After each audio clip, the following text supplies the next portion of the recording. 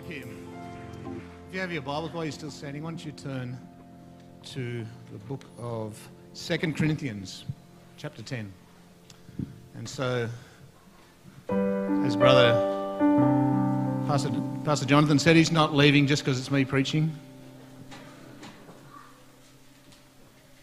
He's going to visit to be preaching and ministering at a church in Cootamundra. So 2 Corinthians chapter 10, beginning at verse 4. Scripture says, "For the weapons of our warfare are not carnal, but mighty in God for pulling down strongholds, casting down arguments and every high thing that exalts itself against the knowledge of God, bringing every thought into captivity to the obedience of Christ." And turning to the book of Proverbs now. Proverbs chapter 4, verse 23 says this, "Keep your heart with all diligence, for out of it spring the issues of life." Heavenly Father, as we open your word this morning, give us ears to hear what you'd say to your church, oh God. Let me not get in the way, Lord, but let your Spirit minister to each of us, I pray. In Jesus' name, amen. Thank you for standing. You may be seated. And you're probably wondering why I posted or read two kind of seemingly unrelated scriptures this morning. The first one's talking about arguments and knowledge and thoughts and your mind. And the second one's talking about your heart and the issues of life. Well, the first one, let me give it to you in the Good News Bible.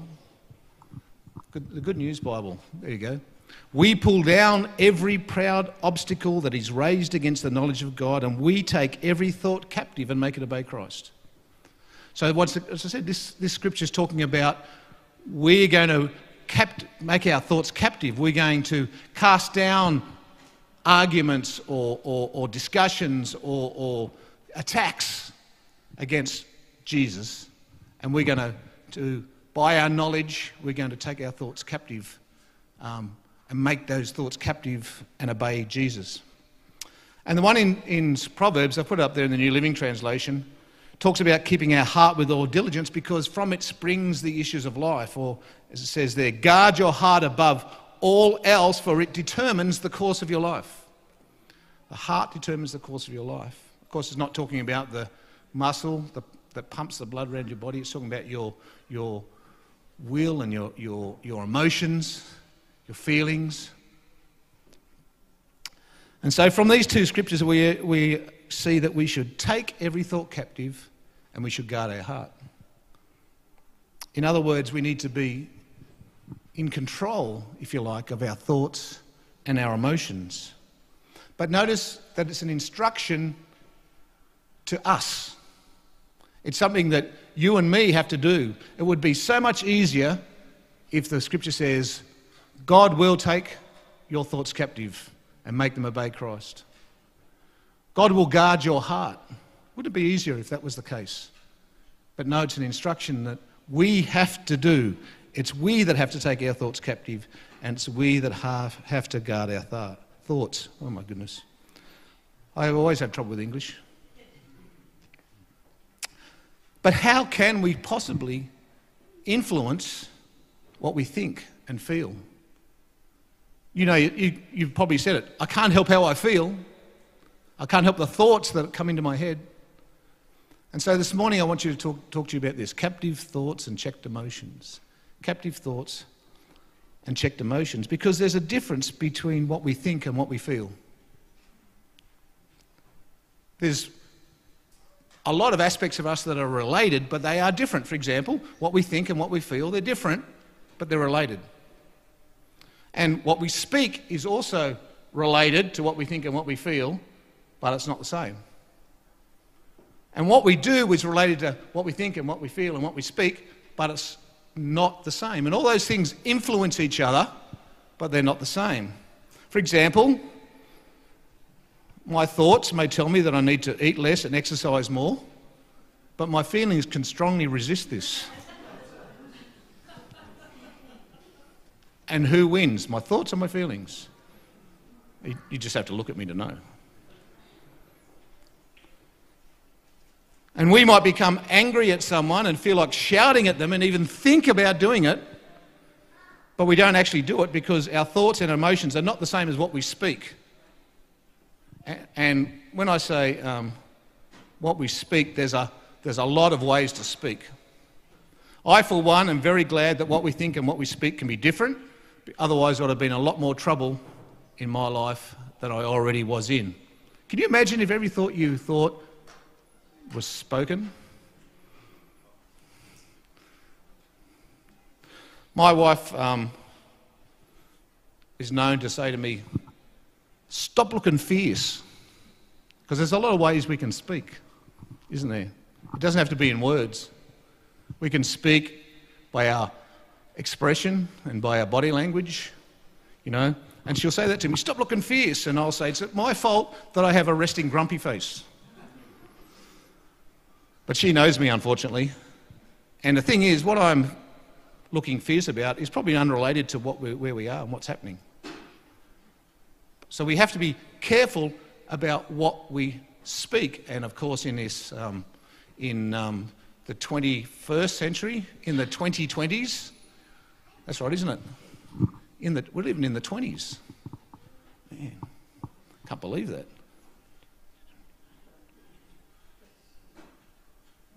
That means I've been in 8 decades. I know. All of a sudden I feel kind of old and weak. But in this 21st century, I think we should be careful what we post. Don't you? Yeah.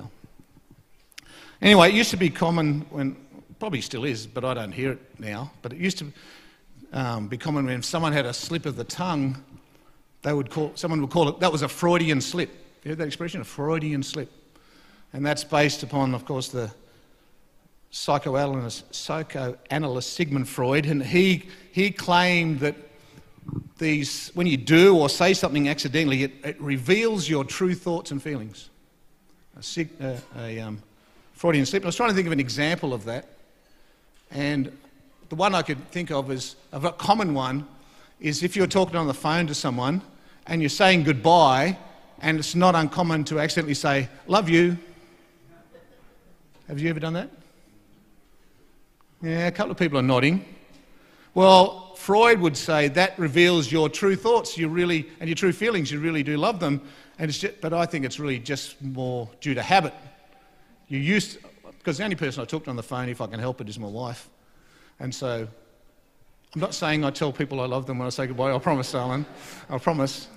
But that's a Freudian slip, and Freud said it reveals your true feelings and your true thoughts, and I'm not sure about that. I'm not sure if I agree with that. I don't know. But I do know that when you hit a bump or someone knocks you, you do reveal what's really inside you. That it's like a glass of liquid. If you knock it, what's inside the glass comes out. And we like that. When we can look like something on the outside, but when we're knocked or bumped, hit a bump, what comes out but what's inside? So what we think, what we feel, what we speak, what we do are not the same, but they work together. There's kind of an interplay between them. And because of that, because they're working together, it means they affect each other. What we think affects how we feel, and what we feel affects how we think. For example, if you feel scared, your whole body will change. Your heart rate goes up, your blood pressure goes up, your body releases adrenaline. So what you feel affects your body. And the reverse is also true. For example, if your body is not in its best state, if you're sick, if you haven't had enough sleep, if you haven't had your coffee in the morning, then people can be irritable and grumpy because our body has affected how we feel. All these things kind of influence each other, but they're not the same. And for all these things, what we think, what we feel, what we speak, what we do, there's multiple scriptures that tell us we should control them. We should be their master, not them be our master. Because after all, being able to control our actions and our words is a sign of maturity, isn't it? When someone is controlled by their emotions, such as throwing a tantrum in reaction to something they don't like. You know what people say about them, don't you? They say they're acting like a child. They're acting like a child because they're letting their emotions control them. And I remember hearing on Focus on the Family once, one doctor was talking about that, and he said, your feelings are like little children. And it's true. He said, you don't ignore little children. You take notice of them, and you listen to what they have to say, and you take that into consideration, but you don't let them make decisions that are going to be long-term, have a long-term effect on your life. And that's so it is with our emotions. We should listen to them and hear what they have to say, but we should not let our emotions control us, because after all, we're supposed to mature. 1 Corinthians chapter 13, verse 11 says this, when I was a child, I spoke as a child, I understood as a child, I thought as a child. But when I became a man, I put away childish things. So he even talks about not just your feelings, but your thoughts. A child thinks one way, and as you mature, your thoughts change. In 1 Corinthians 14:20, once again in the Good News Bible, do not be like children in your thinking, my friends, in your thinking. Don't be like children. Be children as far as evil is concerned. In other words, naive and unaware and not know. But be grown up in your thinking. That's good advice for you and for me. Don't be like children. Don't be like educated and aware of evil thinking, of evil stuff. But let us be educated and aware in our thinking. Ephesians chapter 4, verse 13, the NLT says, this will continue until we all come to such unity in our faith and knowledge of God's Son, that we will be mature in the Lord, measuring up to the full and complete standard of Christ. Then we will no longer be immature like children. We won't be tossed and blown about by every wind of new teaching. We will not be influenced when people try to trick us with lies so clever they sound like the truth. We will be able to cast down arguments that exalt themselves against the knowledge of Christ when we're mature, when we are grown, when we're no longer children in the faith. So the Scripture teaches us that we need to grow and mature in the faith. We are to no longer act and think like children. And it places the responsibility on us, upon you and me, to bring our thoughts into captivity. It places the responsibility on us to guard our heart and to keep our emotions in check, as it were. So what are some of the ways? That's what I want to talk to you about this morning. What are some of the ways where we can take our thoughts captive and we can guard our hearts? First thing, the most important, number one, the Spirit of God will help you. That's the most important thing. Here's the scripture you often hear quoted. We used to sing it. God has not given us a spirit of fear, but of power and of love and a sound mind. Remember that song? Brother Arthur used to pick it all the time. God has not given us a spirit of fear, of power and love and of a sound mind. Because the Holy Spirit that dwells in you is a spirit of power. It's the Spirit of Jesus. It's the Spirit of God. It's the Spirit of power. And the power it does, it empowers you to strengthen your will. It empowers you to help you act in accordance with your identity as a child of God. It helps you behave like you really are.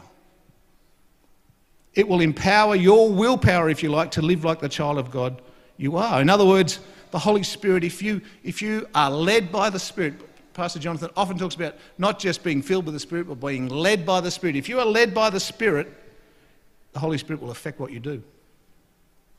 And then the Holy Spirit is not only a spirit of power, it's also a spirit of love. That's not surprising, because God is love. And the Holy Spirit is God dwelling in us. So of course it's the spirit of love. The Spirit of God will help us manifest the love of God in our emotions, because our emotions are an integral part of who we are. God is an emotional God as well, and we're made in His image, so emotions are integral to us.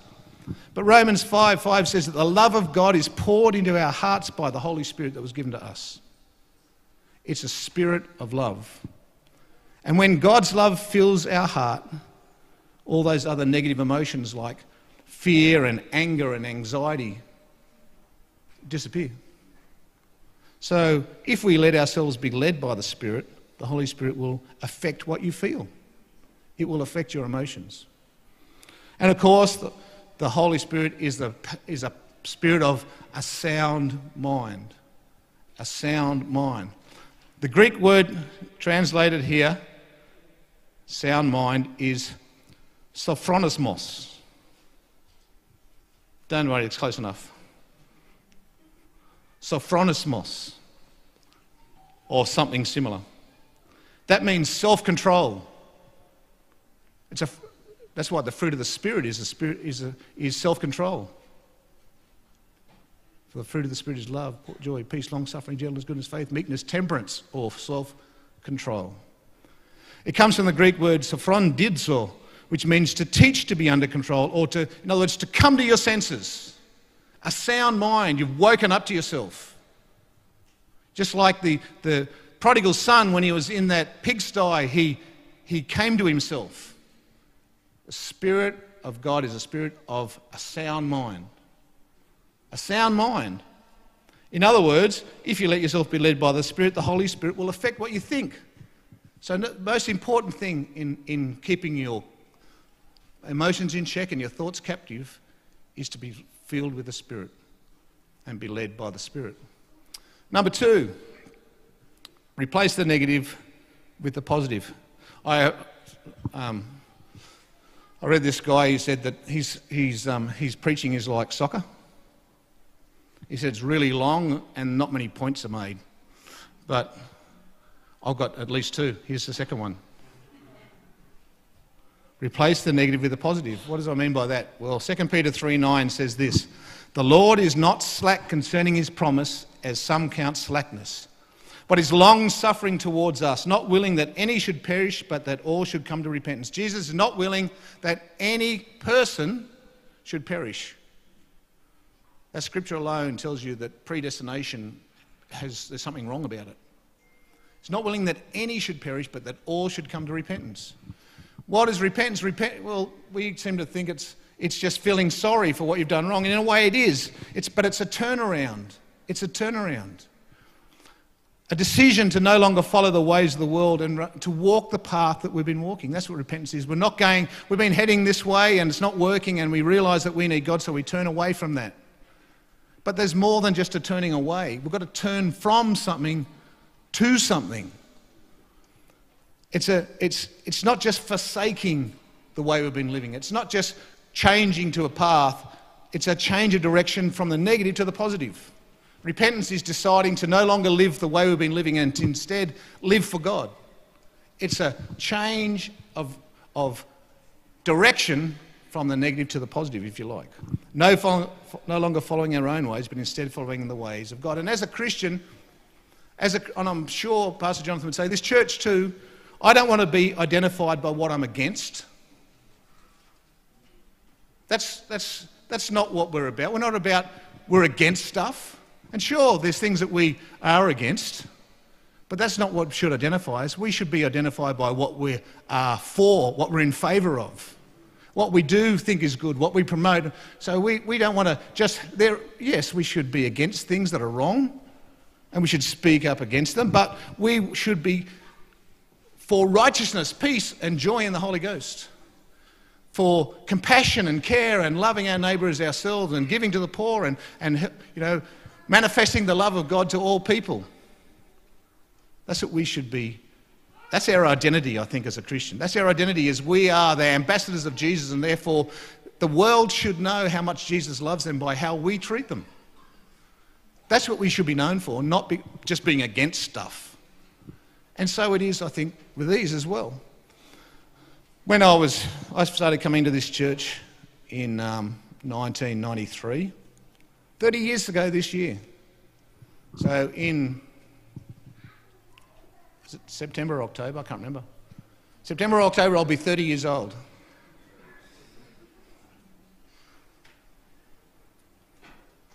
Plus another 34 years. That's how old I was, 34 which is unusual. Most people come earlier in life than that. But I started coming when I was 34. And I looked back and I thought, all that wasted time, But at 30 years ago, in 1993, I started coming to church and I gave up smoking. And I'd been smoking. I'm the youngest of 6 children. My brothers are the ones that my sisters are actually English. They were born in England. And my parents immigrated to Australia. And the 3 boys were born here. The boys are Australian and the girls are English, which makes for interesting times when the cricket's on. But because I was introduced to that kind of stuff early because I had all these older siblings giving me cigarettes and stuff, And so when I started coming to church, I knew I had to give up smoking, and so I did. And it's a very difficult thing to do. It's a very addictive substance, and I had to find a way. I knew God wanted me to give up smoking, so I had to find a way. But I found that if I just tried to resist that smoking, that was hardest thing ever. So what I needed to do was replace that with something else. Whenever I had a craving, I did something else. So funnily enough for me, it helped if I actually drank a glass of water. Because it took the taste away or something, and it gave me something to do with my hands. And so that's what I did. Instead of just trying to resist the negative, I replace it with something else. That's what it's supposed to be like when you're trying to stop eating junk food, You should try and... I've hit a nerve. It helps if you're trying to stop eating junk food to have a replacement. Now, that can be a healthy snack, but it can best be taking a walk instead. Every time you feel like eating something bad, go for a walk. Do something that's good instead of just trying to resist the negative. And I think it's the same for our thoughts and our emotions. Yes, we have to resist the negative. We have to resist negative thoughts. We have to resist negative emotions. But it's much better if we replace them with positive things, with good thoughts and good emotions. That will help us. So, the first thing, if you want to replace negative thoughts with good thoughts, Philippians 4:8, next slide please, says this: "Finally, brethren, whatever things are true, whatever things are noble, whatever things are just, whatever things are pure, whatever things are lovely, whatever things are of good report, if there's any virtue and if there's anything praiseworthy, meditate on these things." Don't just try and stop thinking bad thoughts. Think about stuff that's noble, that's just, that's pure, that's lovely, that are of good report, the things that are virtue, things that are praiseworthy. Meditate on these things. Don't just try to resist bad thoughts, replace them with good thoughts. It will help you keep your thoughts into captivity, to bring your thoughts into captivity. That's what you think, what you say. Ephesians chapter 4, verse 29 says, "Let no corrupt word proceed out of your mouth, but what is good for necessary edification, that it may impart grace to the hearers." If I was going to do a 21st century paraphrase, I'd say, let no corrupt word proceed out of your keyboard, but only post things that impart grace to the hearers. Boy, that went down like a lead balloon, didn't it? Okay. Be ye angry and sin not. How about be ye angry and post not? I actually used that a few years ago. We had a series on communication, and it was about emails. You know, back when people used to use emails? Remember that? I was stupid the other week. I actually left someone a voicemail. You wouldn't, like, how stupid is that? I think people actively avoid voicemails and don't ever ring you back or contact you because they don't want to listen to your voicemail. But back when we did emails, I said, be ye angry and hit send not, and that's the truth. Posting, if you're angry, do not put something out for the world don't speak it to the world. Go for a walk for 10 minutes and come down and see if you still want to post it. Anyway, the NLT version of Ephesians 4:29 says this: "Don't use foul or abusive language. Let everything you say be good and helpful, so that your words will be an encouragement to those who hear them." So don't just stop saying bad stuff. Start saying good things. Replace the bad things you say with good things. Replace your negative posts with something that will bring edification and build up other people and impart grace to them. Okay, that's what you think. What you feel. Number 3, what you feel. Galatians 5:19-21. Now the works of the flesh are evident, which are adultery, fornication, uncleanness, lewdness, idolatry, sorcery, hatred, contentions, jealousies, outbursts of wrath, selfish ambitions, dissensions, heresies, envy, murders, drunkenness, revelries, and the like, of which I tell you beforehand, just as I told you in time past, that those who practice such things will not inherit the kingdom of God. Yes, those things are negative and we're against them. But did you notice that some of those works of the flesh are emotions? Hatred, jealousies, wrath, envy. They're all emotions. They're all negative emotions. And yes, we need to avoid them. We need to try and not have them. And we need to try and check them or bring them under control. But the best way to do that is to replace them with positive emotions instead. That's the works of the flesh. The positive is the fruit of the Spirit, which is the verses that follow after that. Verse 22. The fruit of the Spirit is love, joy, peace, long-suffering, kindness, goodness, faithfulness, gentleness, self-control. See those, the fruit of the Spirit? They're emotions. They're emotions. Love is what you do, not what you feel. We know that. But joy and peace, patience, kindness, faithfulness, goodness. Replace the works of the flesh with the fruit of the Spirit.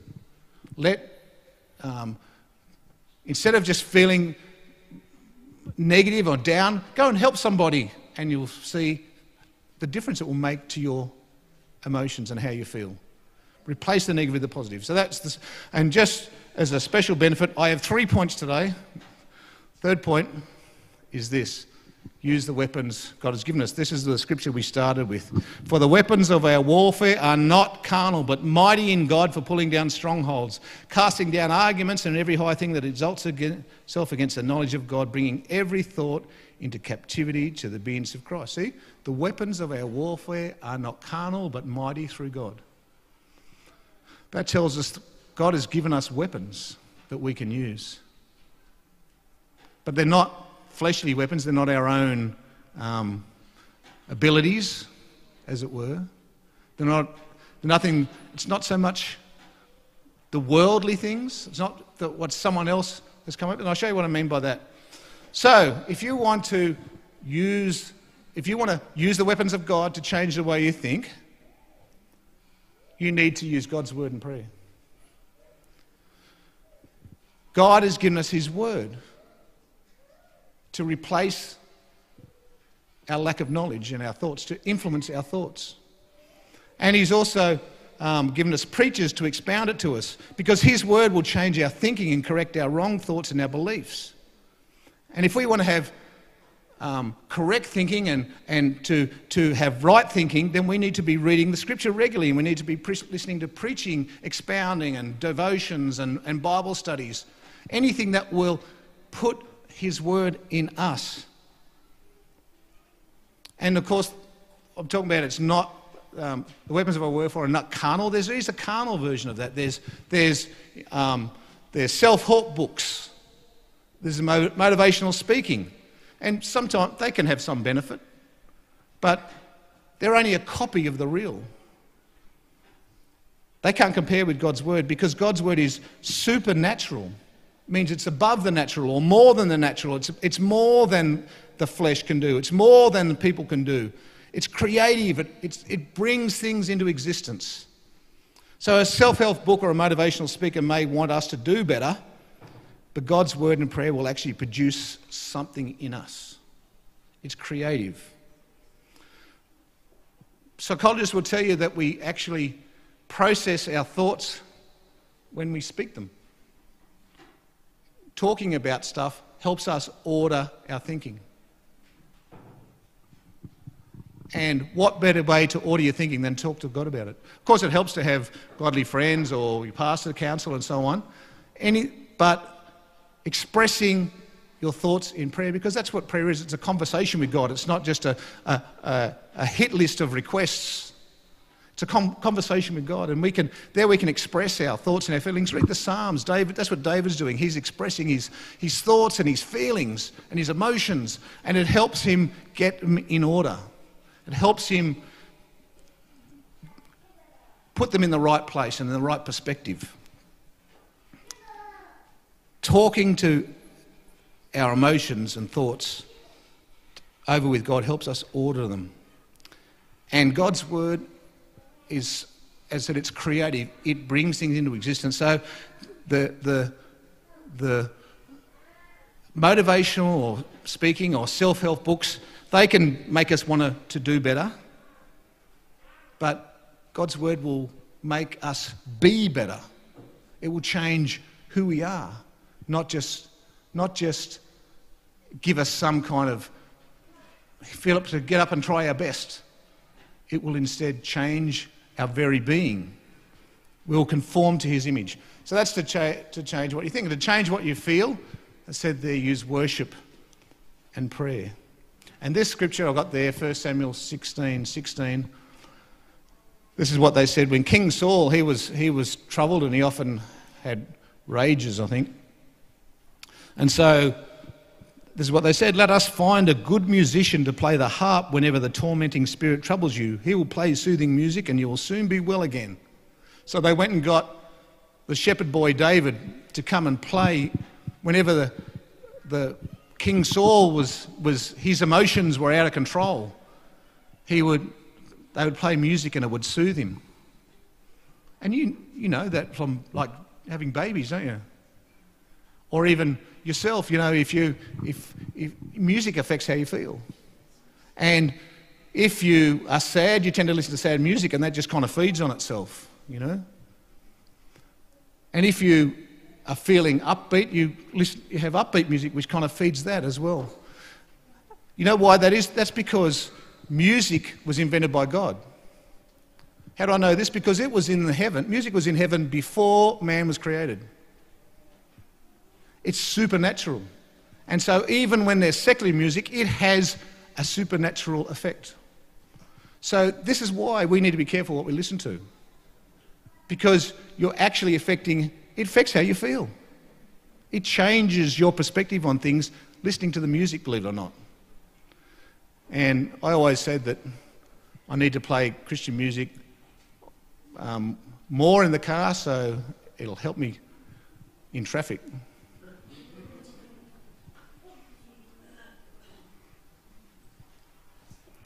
Yeah, I heard a preacher, he once said, in fact it was here, he preached here, a visiting preacher, he said, I pray the Lord doesn't return when I'm in traffic. But music is supernatural. And once again, there's a poor copy of it in secular music. There's a poor copy of prayer in meditation as well. It's a poor copy. Yes, it can have some benefit, and yes, you can use it for good, but it's not the same as the real thing. It's not the same. If you're feeling down or discouraged or low or tired, worship God. That's when the time when you don't feel like it, the time you don't feel like coming to church, that's the time it's most important to be here.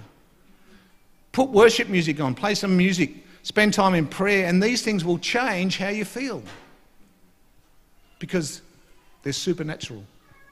They are a weapon given to us by God. The sword of the Spirit, and worship and praise and prayer. The weapons of our warfare are not carnal, but mighty through God, to the pulling down of strongholds, casting down imaginations and every high thing that exalts itself against the knowledge of God. If we can just do what's right, if we can just do what God wants us to do, if we can just do what we should do, then inevitably what we think, what we feel and what we speak will be affected by that. And we can't avoid the storms of life. When I first got married, you kind of expect it's how it's going to be forever.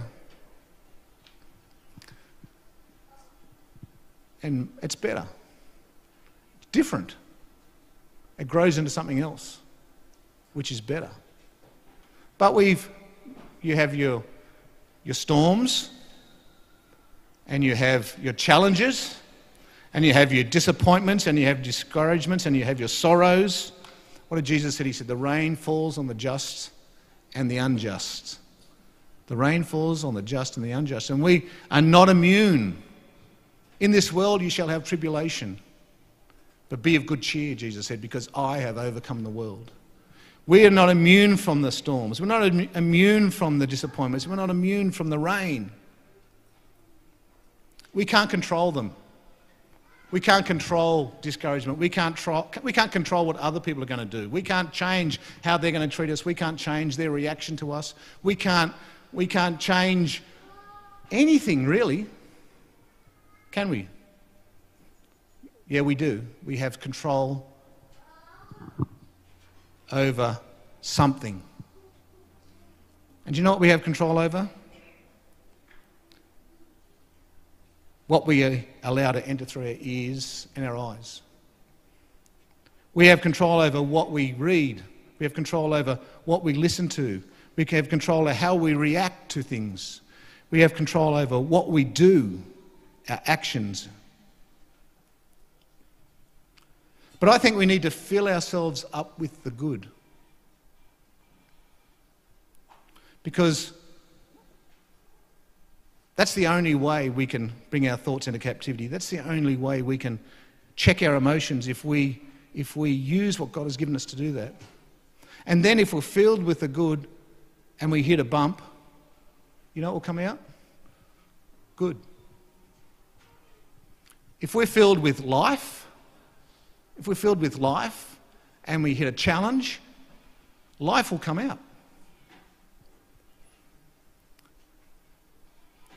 All the life-giving, overcoming, joy-bringing words and music and thoughts and emotions that we've crammed into us, that's what our response will be to the challenges of life.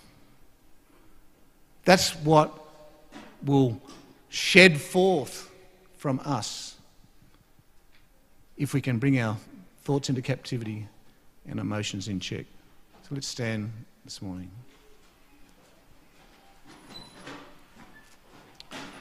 Amen. Amen. Amen. Amen.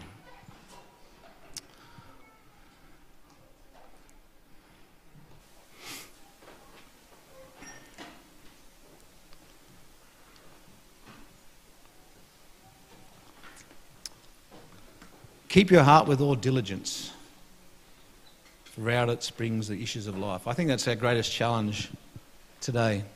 I see there seems to be like just emotive responses to things, you know. There's no discussion or disagreement or learning. There's just emotive responses, emotive reactions. But we need to keep our heart because it makes a difference. Out of our heart springs the issues of life, the scripture says. It will determine the cause of our life, the course of our life, it says in the NLT. We need to guard our heart and take every thought captive. It's an instruction to us. Above all, we need to have the Spirit of God dwelling in us. And we need to be led of the Spirit. But we also need to turn from the bad to the good. Turn from the negative to the positive. Put positive things in us. Do positive things. Be known for positive things. You also need to use the weapons of our warfare that God has given us. His word, prayer, and worship. So we're going to sing a worship song now. While we do that, you can come and pray if you want to talk to God, if you want to put your thoughts in order by talking it with Him. But let's lift up His name and draw near to Him in praise as we let His word sift into us.